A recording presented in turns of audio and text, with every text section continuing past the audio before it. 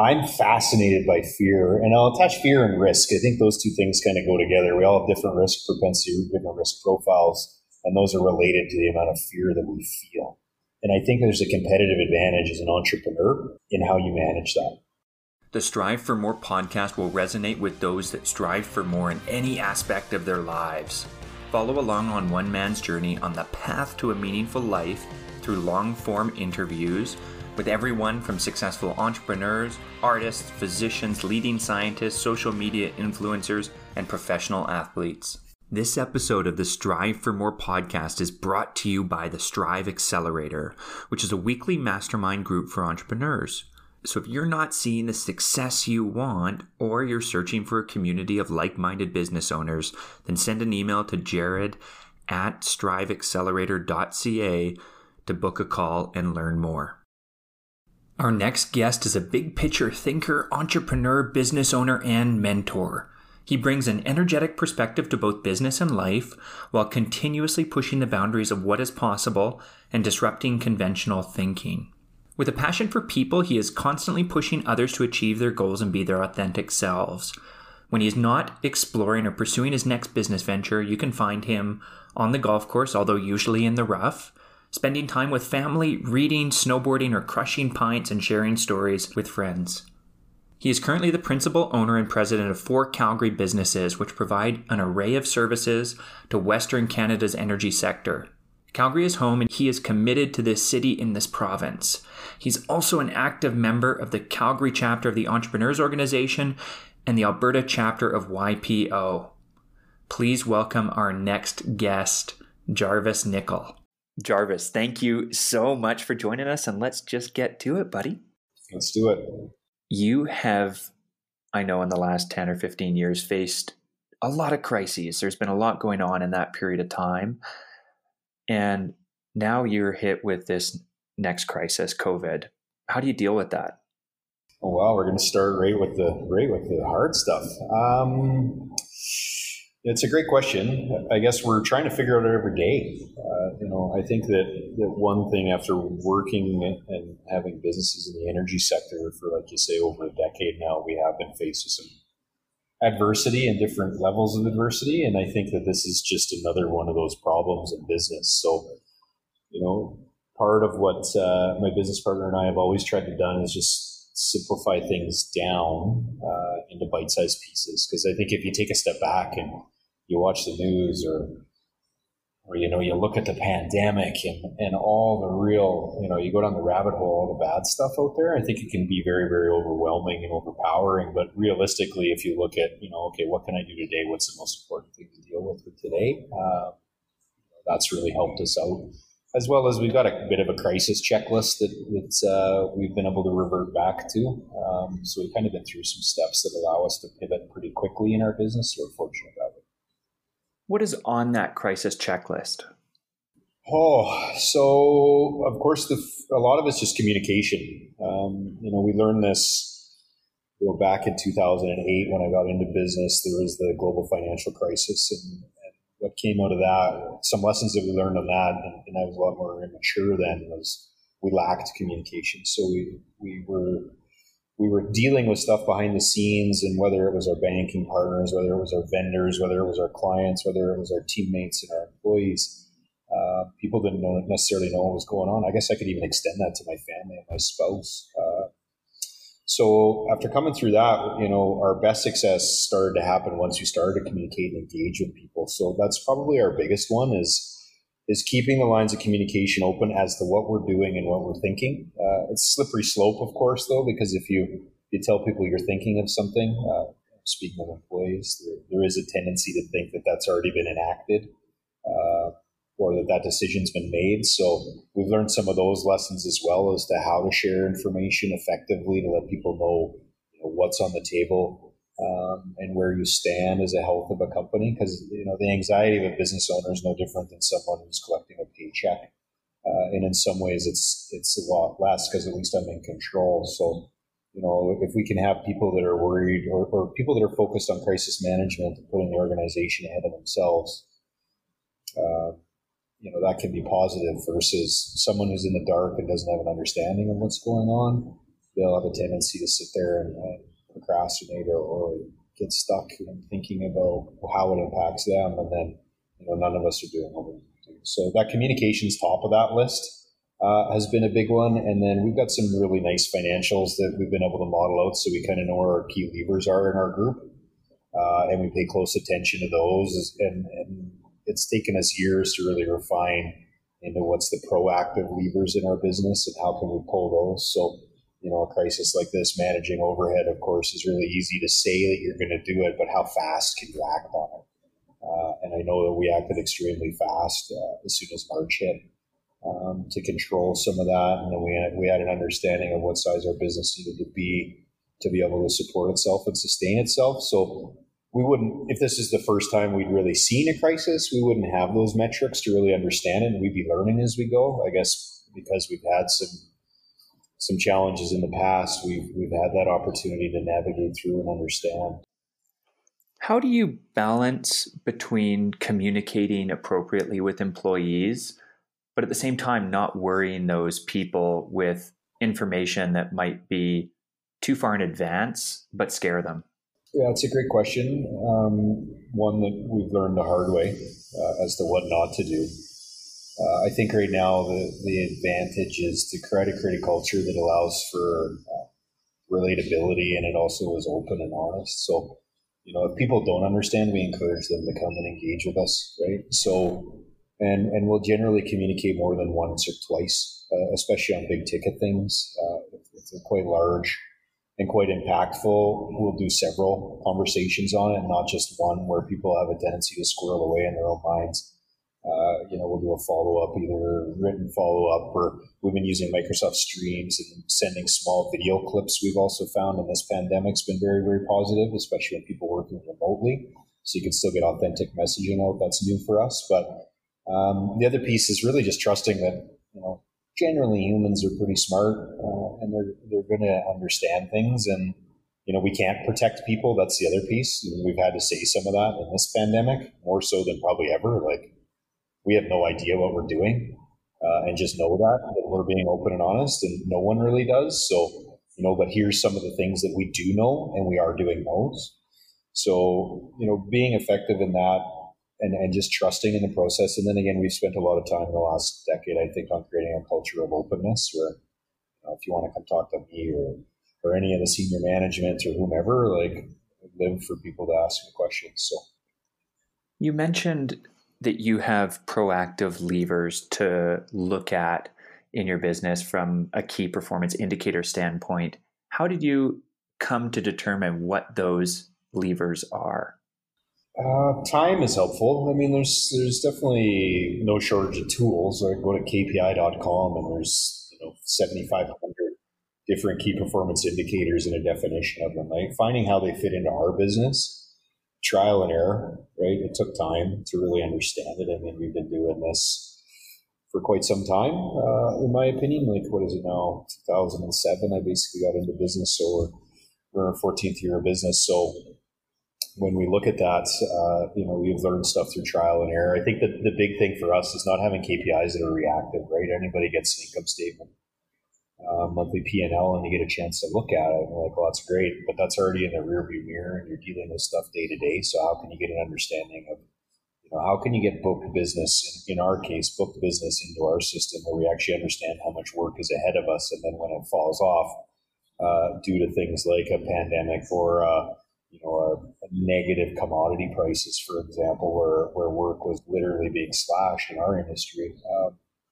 Where we could understand what those impacts meant to us rather than waiting for the P&L to come out and realize, hey, we're at a negative net income of X. So that's been a big piece, is not just understanding the levers, but which ones are predictive going forward.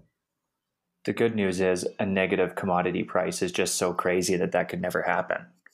It was so crazy when it happened. I think all anybody could do was really laugh. Like, I was like, negative oil at $24 or $18 or whatever the heck it was. Unbelievable, especially in the middle of what else was going on. Like, the world was coming to an end, it felt like. And those poor suckers that bought all those ETF contracts that had to go then pick up the oil. Yeah, exactly. But if you had somewhere to put it, put it somewhere, I guess. Hold on to it for a better day.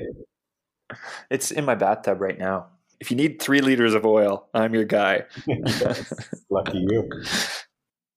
So over that period when you faced these crises, like I imagine the first time you started 2007, you go through the financial crisis in 2008 and 9, like you're hardened in some ways. Do you still find that you are fearful going through a crisis like this?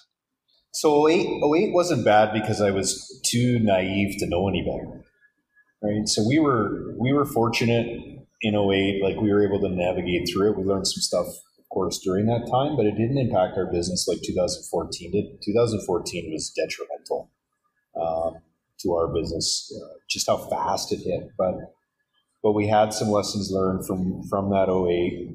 We were able to dust off some of that playbook. And then when we got through 2014, we had some people around us, primarily some of our banking and financial partners that, giving us pats on the back, but I never know what to take. You take it all with a grain of salt because, we're with clients, so of course you can kiss our ass. But, and then when we did things in 2020 here, what was amazing to me is, of course, there's all these webinars, and webinar business went through the roof. For everybody put a webinar on, it felt like, on how to deal with crisis. And I attended a few and went through a few, and I'm like, this is all stuff we did like 8 weeks ago. And even our bank told us that. They're like, wow, you guys really got ahead of this in a hurry. And for Doug and I, it didn't feel like it was so, like it was biting off such a big, arduous process. It was just part of what had to happen. Okay, this is going on here. This is happening. We got to do this, and this now. And so, coming out of it now, I've got a sense of confidence like maybe I never had before, because we'll survive this. Are we thriving? Goodness, no. Are we still facing risk? By all means. Like we're not positive. We're still in the red through this business and through this pandemic. Barely, mind you. But going through this, I got a lot more confidence that I did in that, especially 2008. And then 2014, we kind of just held on and hoped for the best. And then coming through this, we've got some management skills here that are refined enough that I've got a little more confidence than I ever had in business in regards to that.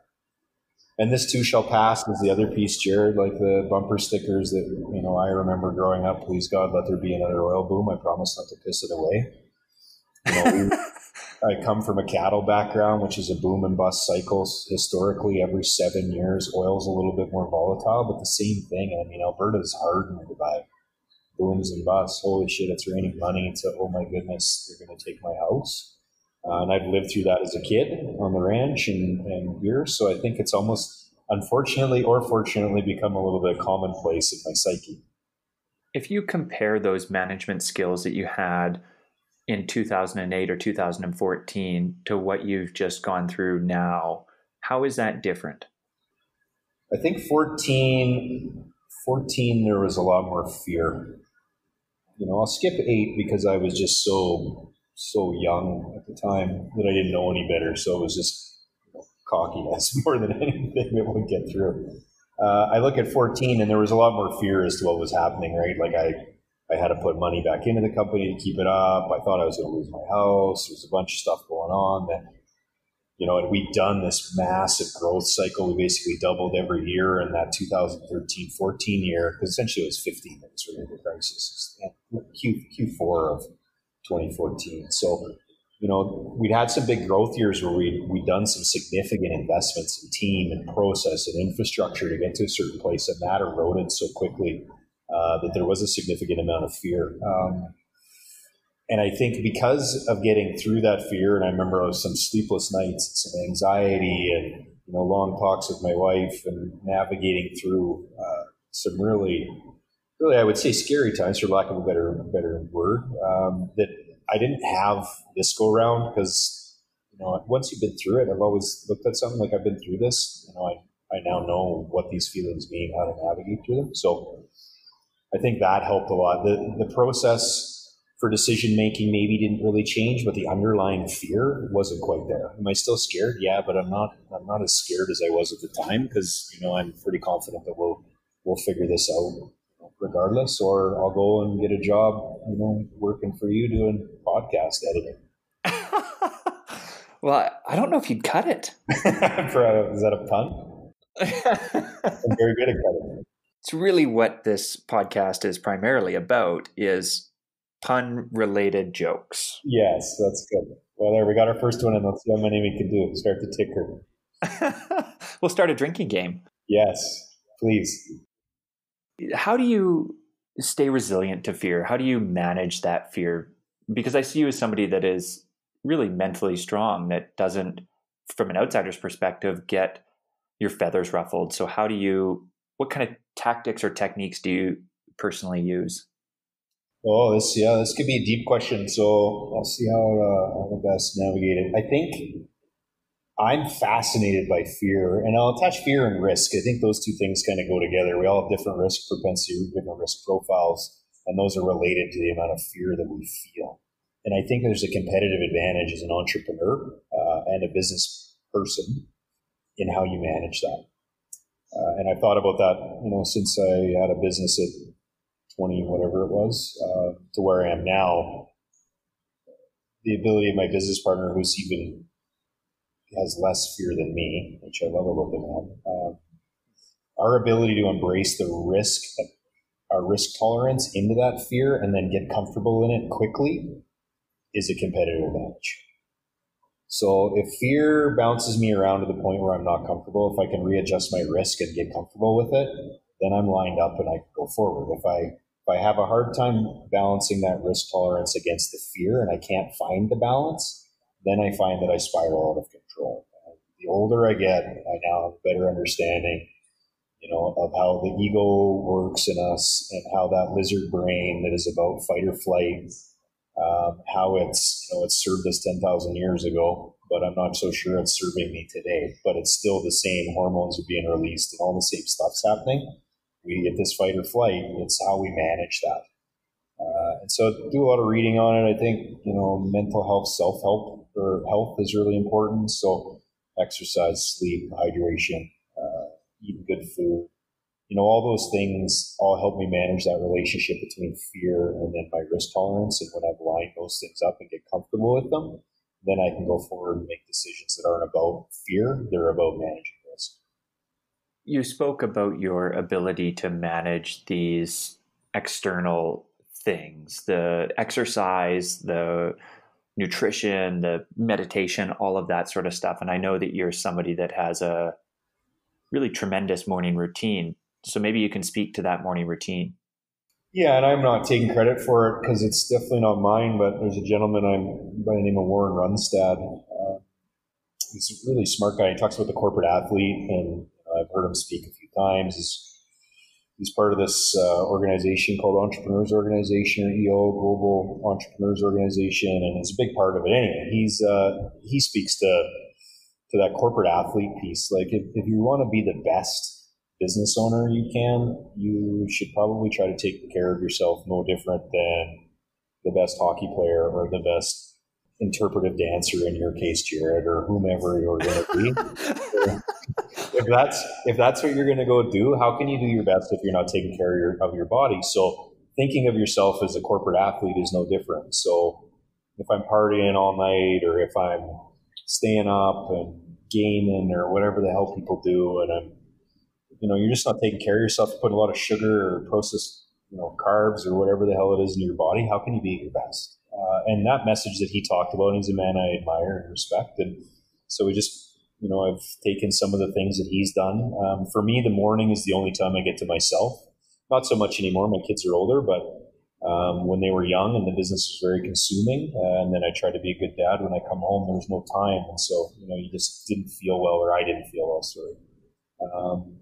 And I always thought of myself, I'm a night owl, all the stories we tell ourselves. And then someone told me, well, what if you weren't? And I just thought, well, what if I'm not? So started getting up early because it's the only time that's mine. So, and I still do it. So most days, 5:05, I get up. I don't know why 5:05, but I just like the sound of it.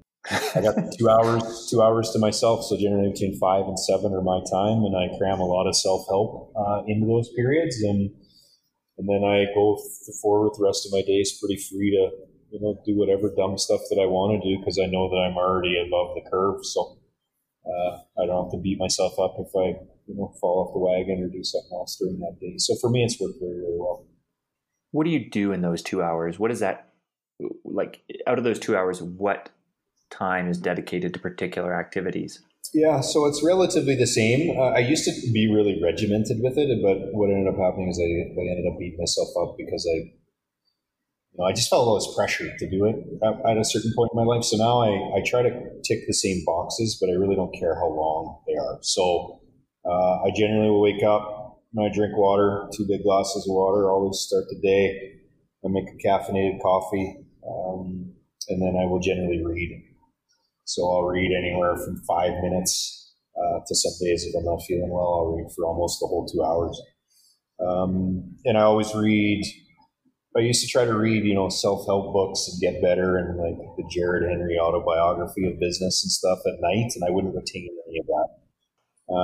So now I do all that reading in the morning. I find that my brain's really, really open, and it just sucks information, and my ability to retain is way, way higher in the morning. So I always read generally, that 15 minutes, and then I'll journal. So I just started journaling, a few years ago, and it's been pretty great.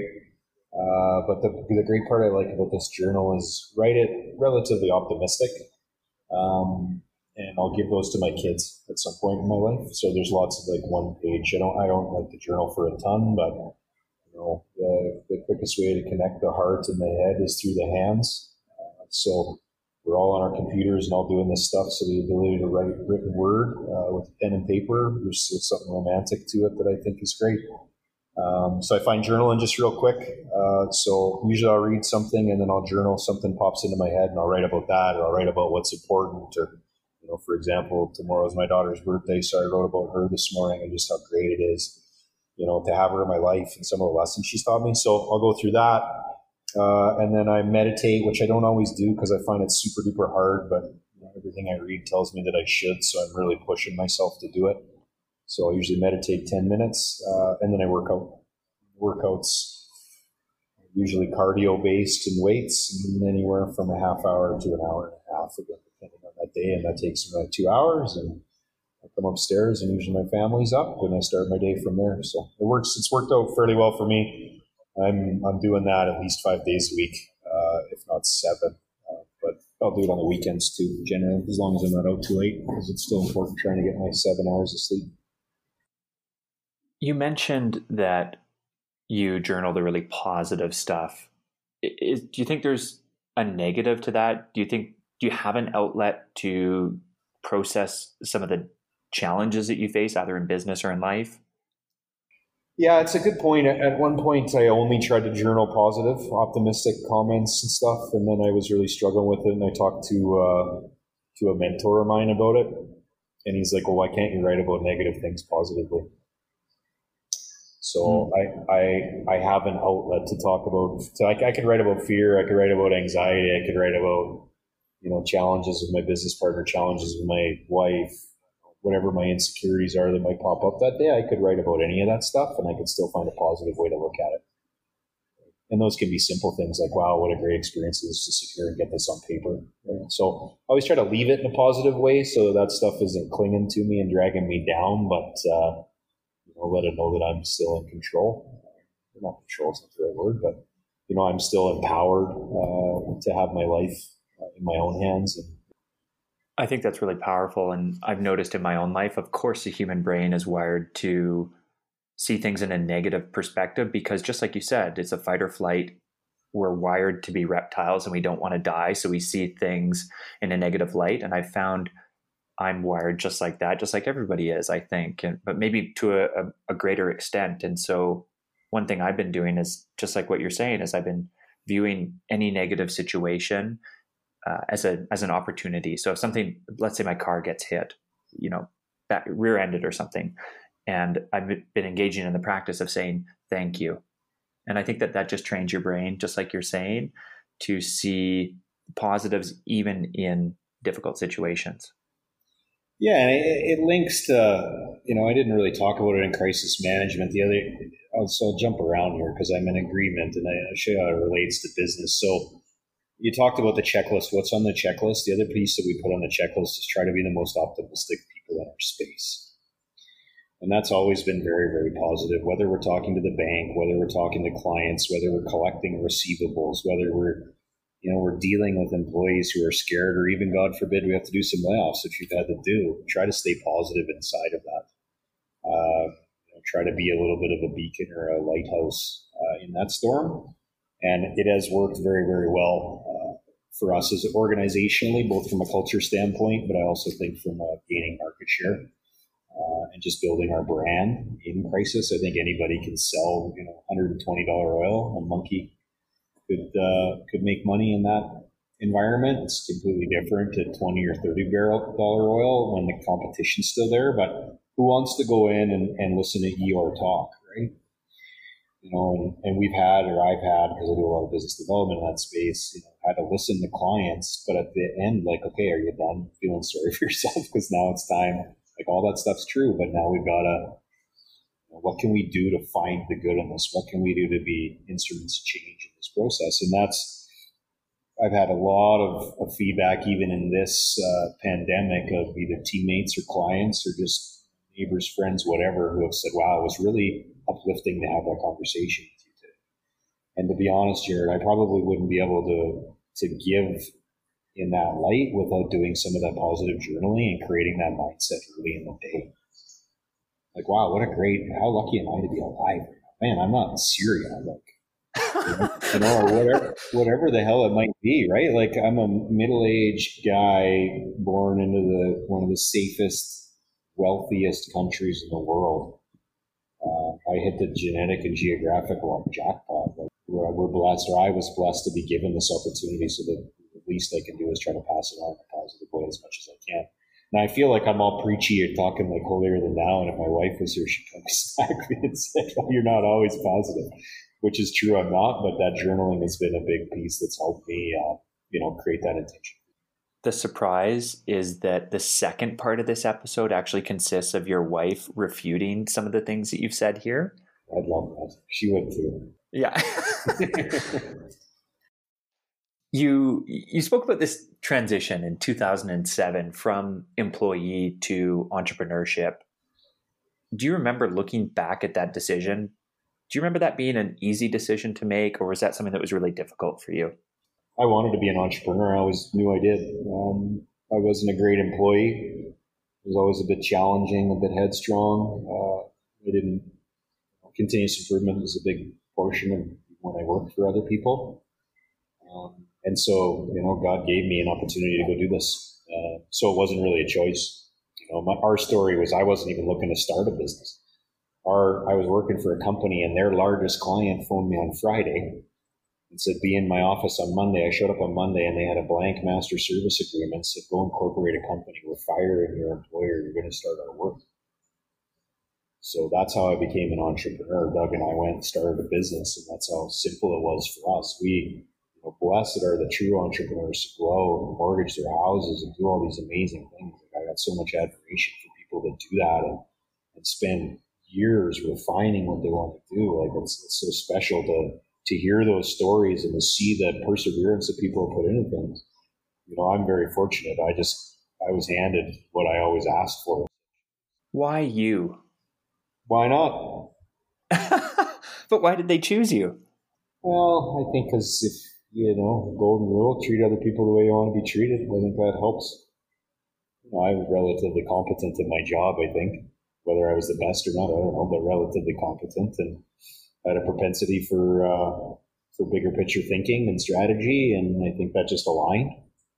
But it's a good question, and it's one that I've never really asked. I choke it up to just kind of timing and the situation, but someone else gave me an advice in this pandemic that why not me? That why not me is a great lesson just to look at. Might as well be me. And so whoever is listening, if you even have any listeners, Jared, is... I actually don't think I do. Yeah, that's fine. Well, we're just recording this for the ages, I guess. So You're really just here to help me on my own path, Jarvis. I hope not. If that's the case, that's awesome too, man. Because but that piece of like why not? I don't really know. I think a big piece is I wanted it bad enough, and I also had the skill set, so it made sense. Like when we were offered that situation, I don't think anybody in that room between me and that client at the time didn't think that I had the skills to get through it. Even at the time, I was like, okay, I know what to do. We'll go do this, this, and this. By Friday, we were up and incorporated and running. Did we make some mistakes in that? Goodness, yes. But that's the only way I've ever learned anything is by screwing up a few times. So. How do you learn from those screw ups? Because it's great to say, I learned from failure. I think most people that actually learn from failure have some kind of system. What is yours? Do you have one? Yeah.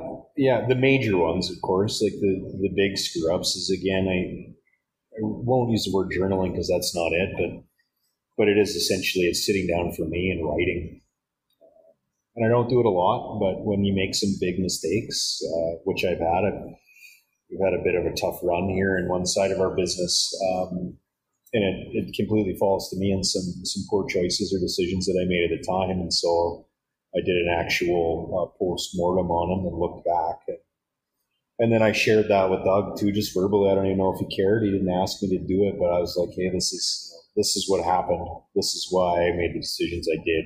Here's where the mistakes are made. Here's my major lessons and takeaways from it. So for me, just purposefully doing that look back and recording a few things, I'll never look at those notes again. I'm not that guy, but just writing them down, I think, again, connected head to heart, gets connected through your hands, and there's a positive tool for me to do that. So, and then just purposefully taking a step back to like also wallow in the self-pity and the shame and the guilt of our mistakes, and then letting it go. And finding the positive and the optimism coming through it. Okay, well, that was really shitty, but I learned this. So, man, what a gift I got to learn that now. And, no one died. And away we go. So that's been a piece. It also gets easier as you get older too, because you just accept it a lot more than versus when I was in my 20s. I thought I knew everything. Do you find that just recognizing that shame actually helps you get rid of that feeling? It's been the biggest change in my personal life in probably the last 2 years, is to acknowledge it and let it go. Because I would hold on to stuff a lot longer, and that would continue to beat me up, and it would rear its ugly head at inappropriate times, or when you're trying to make decisions, it comes up in not a helping way, but like, hey, Jarvis, don't screw this up again. So, now just going through the process and turning it into that positive spin and learning that lesson, there's not as much resentment towards me or even other people when other people make the mistakes. I know that you've got so much going on, Jarvis. You've got a number of companies. You've got, on the order of 150 employees. How do you balance the size of that business with the time demand? So what are some of the systems maybe that you have put in place that you think really help you limit that burnout or that workload on you as an entrepreneur? Probably the biggest tool is loving life. And I didn't say the word understanding. I said loving, because often my wife doesn't understand. She lets me know that because she loves me and wants to take care of me. And a lot of the times where I tell her that I didn't understand, she would rebuttal with, you're right, I don't, but I'm watching this and this and this go on, and as someone who loves you. So that's probably my biggest tool, is I do have a sounding board for some of that stuff that I'm, or someone to hold up the mirror and reflect and give me conversations on what's really important. And then the other part that's probably the biggest reason why I'm an entrepreneur is because I want to be in control of my own life. There's this westernized idea of like the badge of honor about how many hours you worked, and I used to wear that badge so proud. Right? Like, I get 150 emails a day, and I worked 18 hours yesterday, and all this stuff that I thought made me a great businessman. Well, I had a good friend of mine who owns a business in Calgary, and he basically he did the opposite to me. He's like, "Oh, that's crazy, man! I worked 3 hours yesterday. That's fucking amazing." And then in doing it, I was like, well, how do you do that? And he's like, well, you're the boss. You do whatever you want. And, a little bit of a light bulb moment went off, and I started to like, well, how do I want to live my life? How do you balance margin against against or net income. How do you balance net income against time? You can do that, right? Do you want to make X dividend, or are you happy to go with no dividend and be home at 5? Right? Those two things can be done at certain stages. When our business was starting up and in major growth mode, we didn't have processes and procedures. And I was doing invoices and rocking my kid in his crib at 2:00 in the morning. I remember those days. Though now we're a big enough, mature enough business that it's mid-sized company. We build structure in place, but I'm in control of my day, and I'm the only one that is. So, are there days like today that's been a little bit hectic on me? For sure, it's not a normal day though. Right? Today, other people took my schedule away from me, and that's okay because there were actually fires to put out. Most of the time, I do exactly what I want to do in my business, and I'm blessed to do it. But that was done not by luck; that was done by purposeful understanding of what I wanted, and then going, as well as what I was good at and what I wasn't, because that's important. If you want to live a certain way, but you don't have the skill set to do it, which I've run into as well, there's no point in trying that. So, getting true with what you're actually good at, and then doing some delegate towards the people around you. And then, really, how do you want to live your life? And I've been blessed to be able to move towards that. What are the things in your business that you're really passionate about? I'm passionate about people, and I'm passionate about helping people move forward. As I look back in a decade plus of work, and the moments that stick out are like, when someone told me that they didn't know how to set goals and we helped them set goals and then they went and achieved them, and seeing, how proud or happy they were. And, those were small things, because I've been blessed to be able to read and, to get mentorship and to do a bunch of things that lots of people can't do or haven't had the chance to. So if I can share some of those small tools with people, and then see the ones that actually grab it and want to do it, because lots of people say they want to improve or change, and then my experience is definitely not 100% of people do. But to see the ones that do and then watch them go do it and flourish, and I love that part about business. The other one, I really like strategy. Right? I like to try to understand, what drives decision making, both from a teammate or employee standpoint, and then as well as from vendors or when we look at our clients.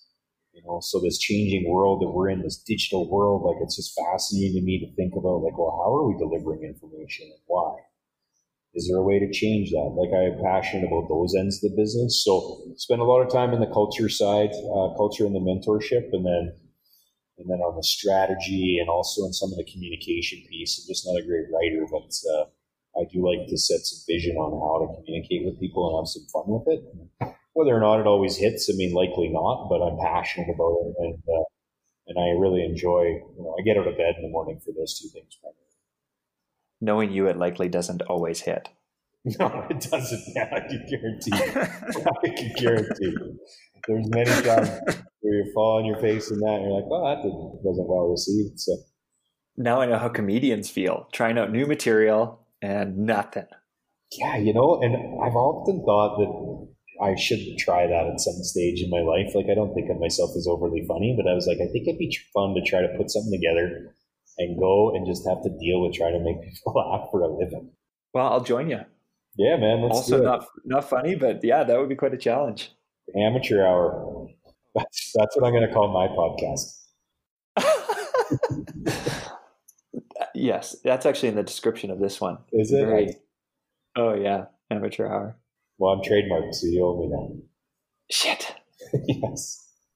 You mentioned strategy, and I think that that's a good segue into this idea around buying businesses. And I know that that's something that you've explored and dabbled in, of course, yourself. And so I want to know, we all have, I think, opinions. We've got ideas and beliefs on where the world is going, whether that's an improvement in tech or artificial intelligence or the commodity cycle or whatever that is. We've got this opinion. We've done reading and we've formed some type of opinion. So how do you, who has these opinions on where the world is going, how do you then turn that into buying a business? How do you say, I think the world is going towards this future and I want to buy this business to help me actualize that future? It's a good point. I may clarify the last sentence because I'm not sure I'm buying business to do that. I think there's a challenge when we think of entrepreneurs, or when people think of entrepreneurs or startups or whatever. There's all these, like, we all have to have these sexy businesses. How am I going to think of the next Skip the Dishes, or Amazon, or like, oh yeah, the world needs those things. Well, that's wonderful, but you know what else the world needs is granite countertops. So is there a business out there that's making money and breaking even that just hasn't really optimized what they already have? And some of the systems that they have are antiquated, and they just don't have some of these pieces to move them forward. And taking a business that's running inefficiently but still positive, to me, is just as much of an advantage as finding, the next greatest thing. You got to balance that off with, no one wants to buy Blockbuster the year before Blockbuster goes out. And so, but I was talking to someone, and they were like, well, how do you like being a disruptor? I'm like, well, I'm not trying to be a disruptor. I actually don't want to. I just want to optimize some businesses, create a good life, and scale them, because that's the simplest business model. Is, in scale, we can manage margin, take care of your costing and pricing, and you can deal with a lot to gain market share. And, can that be done on a business that we know is not going to go away? Because I don't care how digital we get, people still need countertops, for example, right? Or construction materials, or some type of manufacturing. There's certain things that may go away in the long term, but I'm not necessarily sure they're going to disappear tomorrow. So when we look at the M&A process, which is basically about 50% of my week right now, we're actively prospecting businesses. So anybody who's listening, if you know anyone who's looking to exit their business, there's my shameless plug, but the Cardon Group is looking, because we've done this in the past, and it's worked well for both parties, both the exiting party, and then we've been able to find businesses that fit in well with us and been able to scale them. So as we look at businesses, we're not doing big fancy SWOT analysis at the entire global market and trying to understand what's going on. Because, would anybody have said you should really buy a mountain bike store last year? No, but if you did, you'd be pretty happy this year, right? Because you sold a shitload of mountain bikes. So, all these things can hit you and can come up and can get you, but there's some businesses that are, when you get a chance to look at them, you're like, this company likely isn't going to go anywhere, because what's the risk to globalization and shipping? I think that there is a big portion of that. Yes. Businesses now, you don't have to buy your shingles from Calgary. You can probably buy them direct from China now. Or in a few years, you probably will be able to. So there's all these middle wholesale type companies that I think, as the logistics network globally gets better, that stuff I think is going to be a little bit harder. So I'm careful on some of those. Is where can competition come from? So we look at businesses where you still need people, and you need local people. And so those are the types of business that we're looking at. We're not trying to reinvent the wheel and be the smartest Jeff Bezos out there. When you think about investing in a business, and I don't want to say turning it around, but improving the profitability of it, what do you think your secret sauce is that you bring to that mix? Oh, I think some of it's just marketing and business promotion and around sales.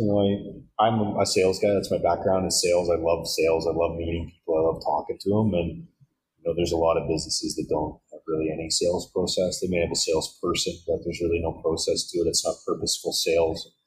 Or maybe they're just doing relationship management, and they're only managing their existing clients, existing relationships. They're really not mining any new stuff. So generally, we'll look at businesses from that angle, through the sales lens, right? If they come in and it's a well-functioning sales team that's using some type of CRM tool and it's producing, weekly, monthly, quarterly sales analytics, it's probably not a business that we're going to spend too much time looking at.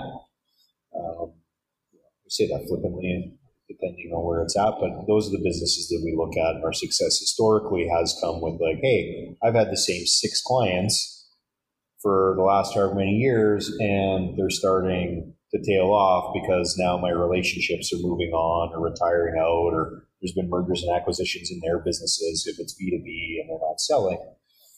So we look through that lens and say, what is it? $300,000 investment in a sales force or some type of system in the sales market, what kind of return can that get? Especially if they're underutilized in either the machinery or the people. If it's manufacturing, it's hard to buy another piece of machinery, or that cost may be significantly higher than what you could do on the sales side, especially if that machine isn't running. So the easiest way is to buy that machine and then get it utilized 80, 100%. All gravy at that point. So those are kind of companies that we look at, and I think that's some of our secret sauce. The other is culture, but I have to be careful with that because there's certain cultures that, we have looked at where we just didn't think it was going to work for us. Because, we've got core values that are built around Doug and I, and they're pretty important to us. And if we're going into a culture where the key people have values that maybe don't line up in the same light, it's going to be painful for all of us. So we'll generally avoid those. But if we find cultures where we do line up, we think we can really build off of those. What are some of those core values? What matters to you in business? Yeah, so we have a few, and we've attached the kind of names to them. So fun is a core value of Doug and I's, and the biggest reason is, nobody really wants to work, let's be honest, especially employees. So the last thing you want to do is have people come to work and not like their job. So we think the best way to do that is to not take ourselves too serious. Right? So we try to create a culture where you can do that, and that leads to approachability. It leads to open communication, I think. So fun's a really big one for us. Doesn't mean you have to be hard partying or telling inappropriate jokes, right? It's more about that piece of, if you can laugh at yourself, be a little self-deprecating, not take yourself too serious. Well, we always say around our place, like, if you can't make fun of me, who can you make fun of, right? So I'm fair game in that business, and it's I think an easy target. It is super easy, and that's why I had to get used to it, because it's been happening for so long. But if you can't do that, then or it's important that we've been able to do that, because that's created an openness and a communication, I feel, and we've had lots of feedback into that. Most important core value that we have, in my opinion, is accountability. And for accountability is when you make a mistake, you own it. That's really, really important. I can work with people all day, every day, if they can own their mistakes. But as soon as people start pointing fingers, or as soon as people can't realize that they're not perfect, and want to improve, that doesn't work well for us. So I'll go to war with anybody that I know I can trust to be open and honest and realize that they're human and not perfect. So that's my biggest one. And out of the 5 we have, we really refined around that from our hiring processes to really try to ask questions about when people have been accountable at the workplace and what that means to them. How successful do you think you are at hiring good people personally? Yeah, well, we have core values, Jared, because we were terrible at it. So years 2011, we were hiring and like crazy, but the turnover was immense and it was painful. It was really hard. And it was funny. We realized that there were some people, as soon as they were in the door, I knew they were going to be with us for a while. And there was other people I knew, basically on my first conversation. I'm not involved in the hiring because they don't let me, because I love everybody. And I generally talk through the entire interview about myself and then hire them at the end. So I haven't done hiring for a long time in our organization. But we went through this stage where we had high turnover, and then we worked with a occupational therapist who helped us on some core values, and he's like, "Well, you've been hiring core values." So we identified the first 4, and we started to do hires based on that. Do they hit all the time? No. I mean, it's challenging sometimes with our core values to hire into some roles. In this market right now, we hire, we retain, we bonus. And we promote based on core values, and we also set people free if they don't align on the core values. It's got a lot better, and kudos to the people that do this role in our organization, because they're very good at it, in my opinion. And do we hit it every time? No, but compared to where we were in 2011, I couldn't be prouder of the people we've been able to bring on. I've heard you say a really neat phrase before. You've said can't versus won't. Can you explain that? We're in control of ourselves, right? And that speaks back to where we were with fear, right? And that the piece of fear is that difference in the can't and the won't. So if I say I can't say something, I'm basically just too scared to say that I won't, because you can do anything. essentially. I mean, outside of a couple things, like I can't go set foot on the moon, but if I ask you, hey, Jared, can you come to my house tonight for a scotch and a cigar? And you say, hey, but I can't. Well, what you're really saying is I won't because I've got other priorities that are more advantageous or better for me or whatever. And the word can't. I'll be there in 15 minutes. Yeah, that a boy. So the word, there's nothing wrong with the word can't. And I don't begrudge people that say it. I've just been, diving into it more when I say it and understand what the won't is. Because there is generally a won't when I say, hey, I can't do this. There's something in there that's actually saying I won't do it. So I'm making an actual choice as to why. And understanding what those choices are really helped me identify where some of my fears are. And then again, that relationship between fear and risk management in it can help out. So I don't know if that answered your question exactly what you're going for, but for me, that's a big piece. There's a conscious decision when you say the word can't and it comes from somewhere, and understanding why you won't or the won't in that can't statement can just be eye-opening. I think that sentence has been so powerful for me. And now whenever I'm saying I can't do something, I'm right away, the first thought that pops into my mind is to say, I won't do that. And then exactly like you're saying, then dig into, well, why won't I do that? Am I scared? Do I have better priorities? Is there, something else going on? And I think that process really reveals kind of your genuine motives behind things. And so it's been really powerful to me as someone who can'ts a lot. Well, and then you get those points where you're like, okay, well, actually, because of this reason. And then when you actually look at that reason out loud, it loses some power sometimes, or, it becomes smaller or marginalized, and it really doesn't become an obstacle. You're like, oh, really? That was what was holding me back? Well, as I really look at that, I could solve that problem in 2 weeks. So now I'm going to have to do it. Now I've got a new reason why I can't do something, right? So they can be very powerful to navigate through, especially there's a lot of cancer right now, I think. What do you think is holding you back from higher levels of success? And not necessarily in the business, but more broadly in your life and relationships. It could be in business, but what's holding you back from higher levels of success or achievement or contentment? A great question. I think we can all ask ourselves that. For me personally, it's the definition of success. Right, to be quite honest, my mantra here the last 2 weeks has been the word enough. So can you find success in enough?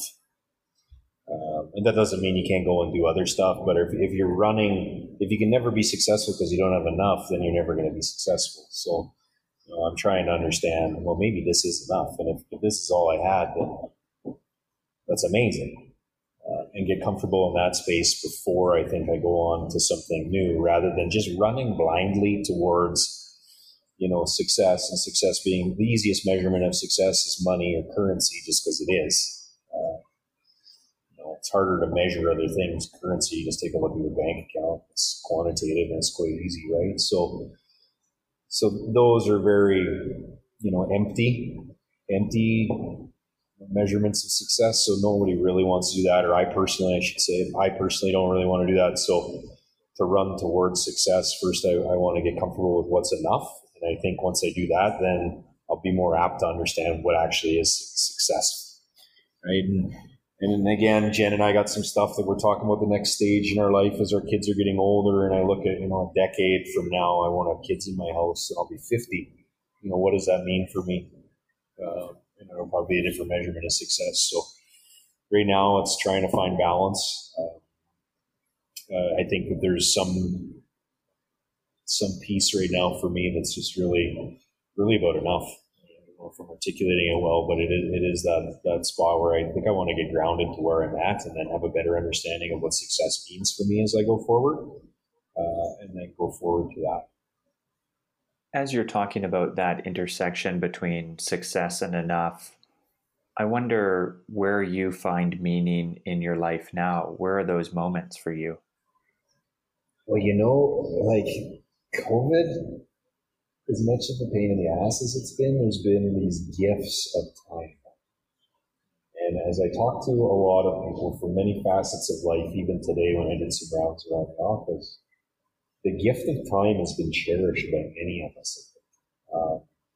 Myself, for sure. And I think the opportunity to not have distraction, like to not have a commute, to not have my kids' sports I was running to not have to pick up dry cleaning. I haven't, the poor dry cleaner down the street, but, that was something I used to do every 2 weeks. Yeah, it's not a lot of time. That's half an hour or 2 weeks that I gained back, right? So by not being consumed by these little things, all of a sudden it's given me time to notice those things a lot more.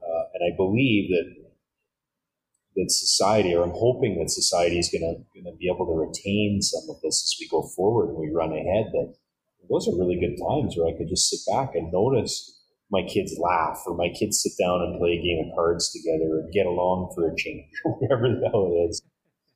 Or the quiet time of going outside and the sprinklers kick on and the irrigation. Like, oh, that's cool. Right? In the past, I probably wouldn't even notice, but I remember taking a look back and being like, wow, that's really cool. And, we live in a society where this happens. Something I would have never thought of, and something that's maybe kind of silly, but I'm finding just in time, the brain has a lot more space, or my brain's got a little more space to understand some of that stuff. And that's been pretty cool. I love that. Is there anything that you wish that I had asked you, or is there any message that you want to leave on? Yeah, I didn't, like most things in my life, I'm not the most prepared guy. So I just figured we'd organically navigate through this. You as always did a fantastic job. I nailed it. You did, man. You always, from the first day I met you, all you've been doing is achieving. I don't have any. I mean, give yourself a break. That's the big thing. It's just, life's hard. It just is. And then the other piece is reading. Everyone should be reading. There's just so much out there, and I find it harder and harder to read now that you got Instagram, or God forbid, you got TikTok or Snapface or whatever the kids are on nowadays. But to find peace and quiet in books and retain knowledge that way, I think is great. And the other thing, mental health is really, really important to me. I think people go to the gym all the time, to work on their physical health. What do we do for emotional health? I'm a big proponent. I've seen a psychologist for years and years. It's something that's taboo with a lot of people, and they're embarrassed about it. I'm not. It's like my favorite. I go every 2 weeks, even through COVID, have a chat. Got a lady that helps me navigate through some stuff, and I encourage people to do that if you're struggling with it. I don't think it's a shot at someone's masculinity or someone's mental competence. If you do, I respect that opinion too. For me, it's been instrumental in having an outlet to deal with stuff. So it's a message. I know a lot of people have a lot of shame around asking for help and needing it. So I think guys like me that don't should speak up. So that's why I would leave you guys with that message. If you need help, go get it. Well, on that note, Jarvis, I want to thank you so deeply for taking the time today to sit down with us.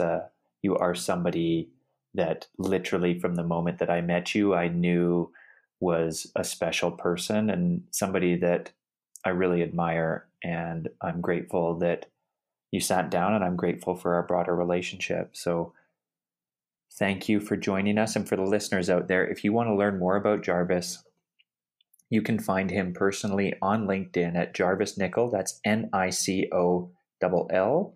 You can find the Cardon Group at cardongroup.ca. Jarvis, my friend, it has been a pleasure. Thanks, Jared. I really appreciate it, man. You're a beauty. And I'll let Jenny know that she gets to partake in episode 2, which is the rebuttal. Happening right now. Okay, thanks, guys.